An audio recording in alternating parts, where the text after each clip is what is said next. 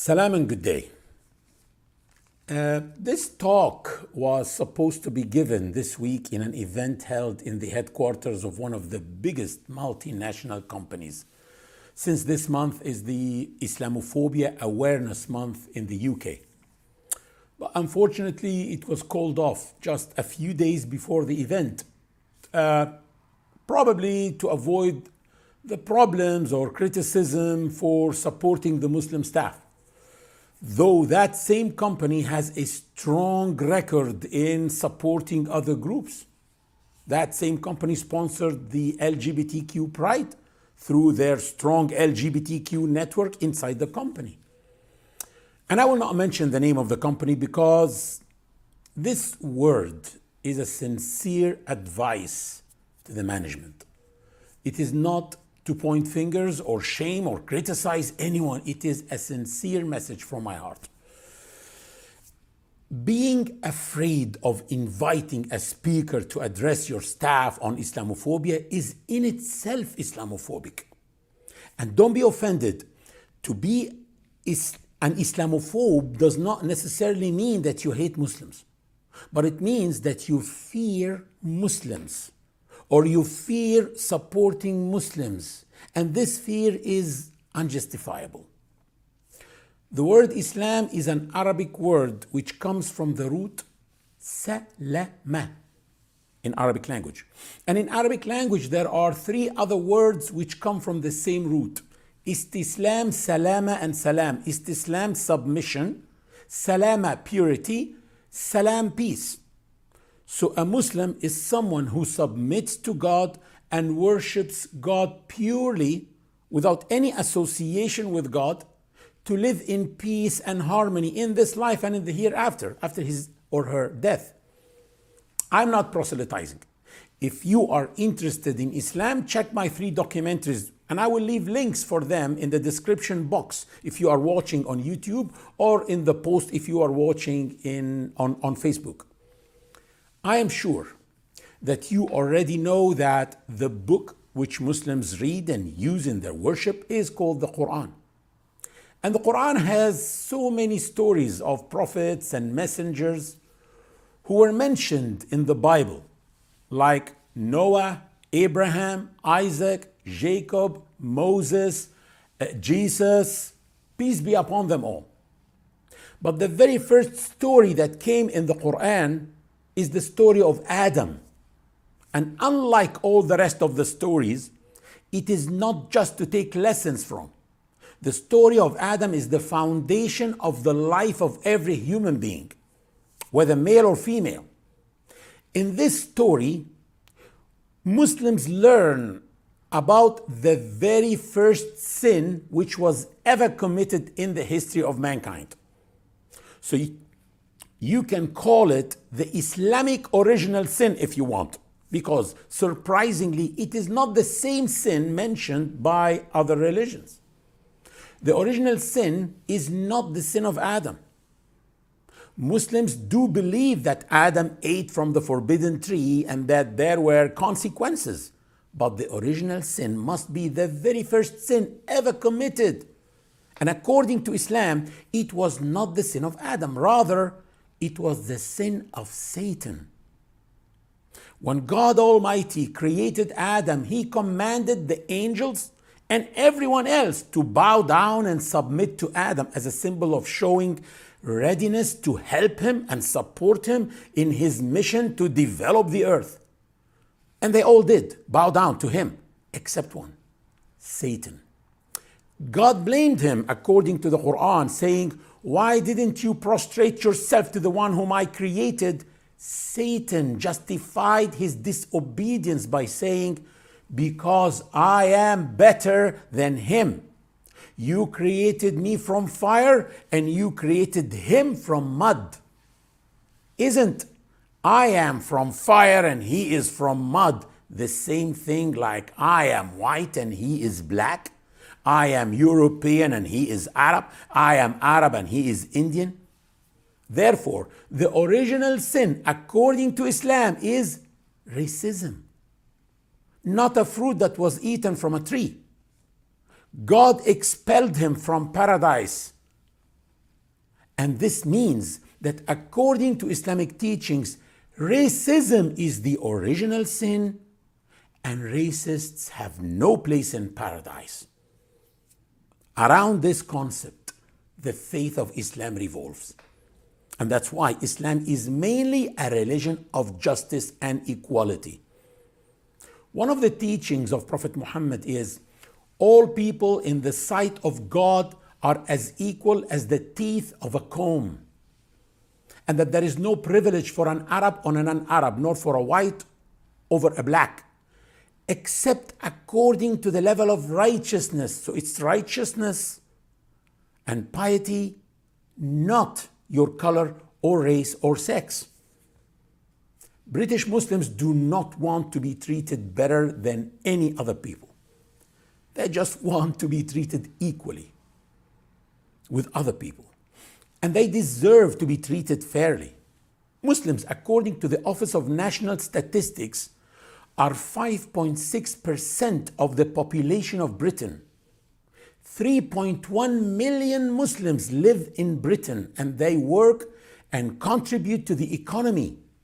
According to a study published by the Huffington Post, British Muslims contribute 31 billion pounds to the economy, with a spending power of 20 billion pounds.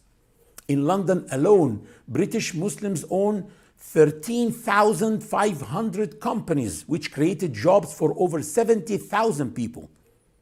In the NHS, the Muslim staff are 29,200 people. 9,200 of them are specialists. And that's 8% of the number of doctors of the NHS.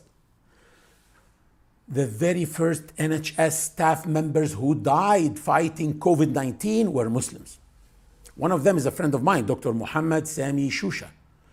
I wish if you can take a look at them, because they deserve your respect, because they died while saving lives. The Quran said, whoever saves one life is as if he has saved all of mankind.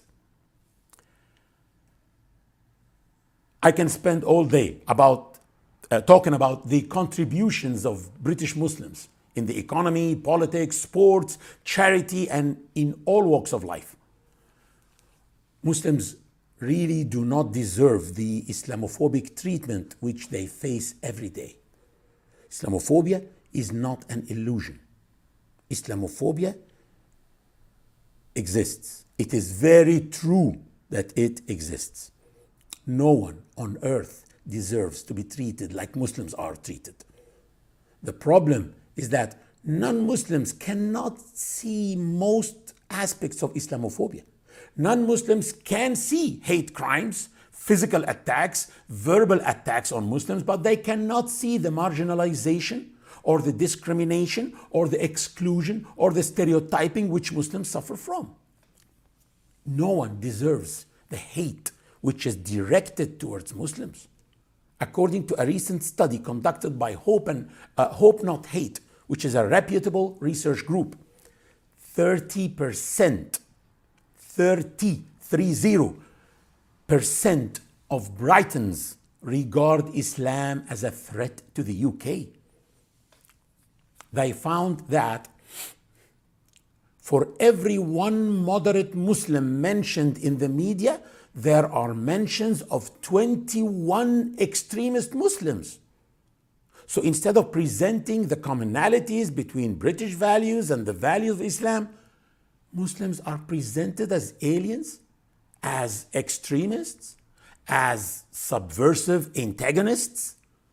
And this led to, according to the Home Office, in the year 2022 alone, 42% of all hate crimes against religious people were against Muslims. British Muslims suffered from 3,500 hate crimes in just 1 year. 62% of these hate crimes were directed toward Muslim women because they are wearing hijab. So it's obvious that they are Muslim.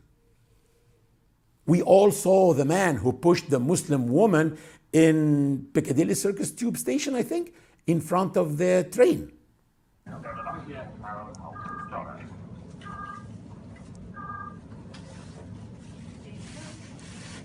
When is that? This morning?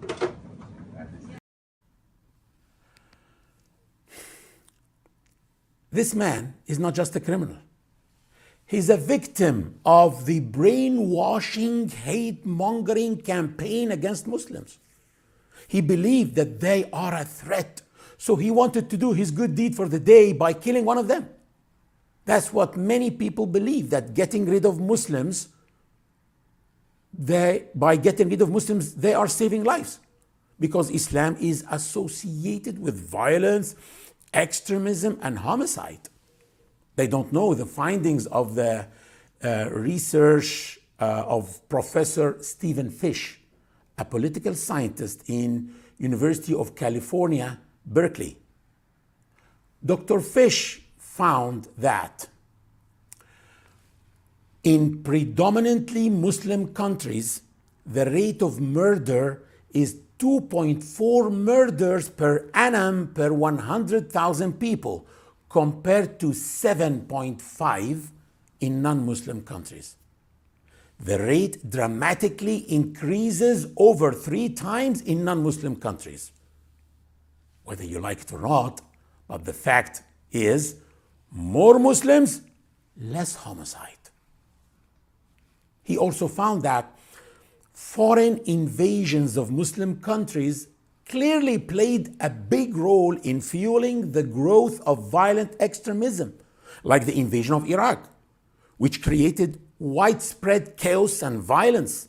And that chaos and violence is what gave way to extremism. And after all that, still some people insist on denying the existence of Islamophobia. Some people are even trying to replace the term Islamophobia, and they keep giving excuses to do that. This denial is not helping. This denial of Islamophobia is widening the gap in the society. We can never fix a problem until we admit its existence. So number one, we have to admit the existence of Islamophobia. Number two, we have to admit that our real enemy is our real ignorance. Our own ignorance is our enemy. The problem is that most people do not want to admit that they are ignorant about Islam. Maybe because they think that ignorance is shameful and discrediting, while it's not. Ignorance is lack of information, not lack of intelligence. I advise every non-Muslim who watches this talk, go to the nearest mosque and ask Muslims themselves about Islam. Thank you.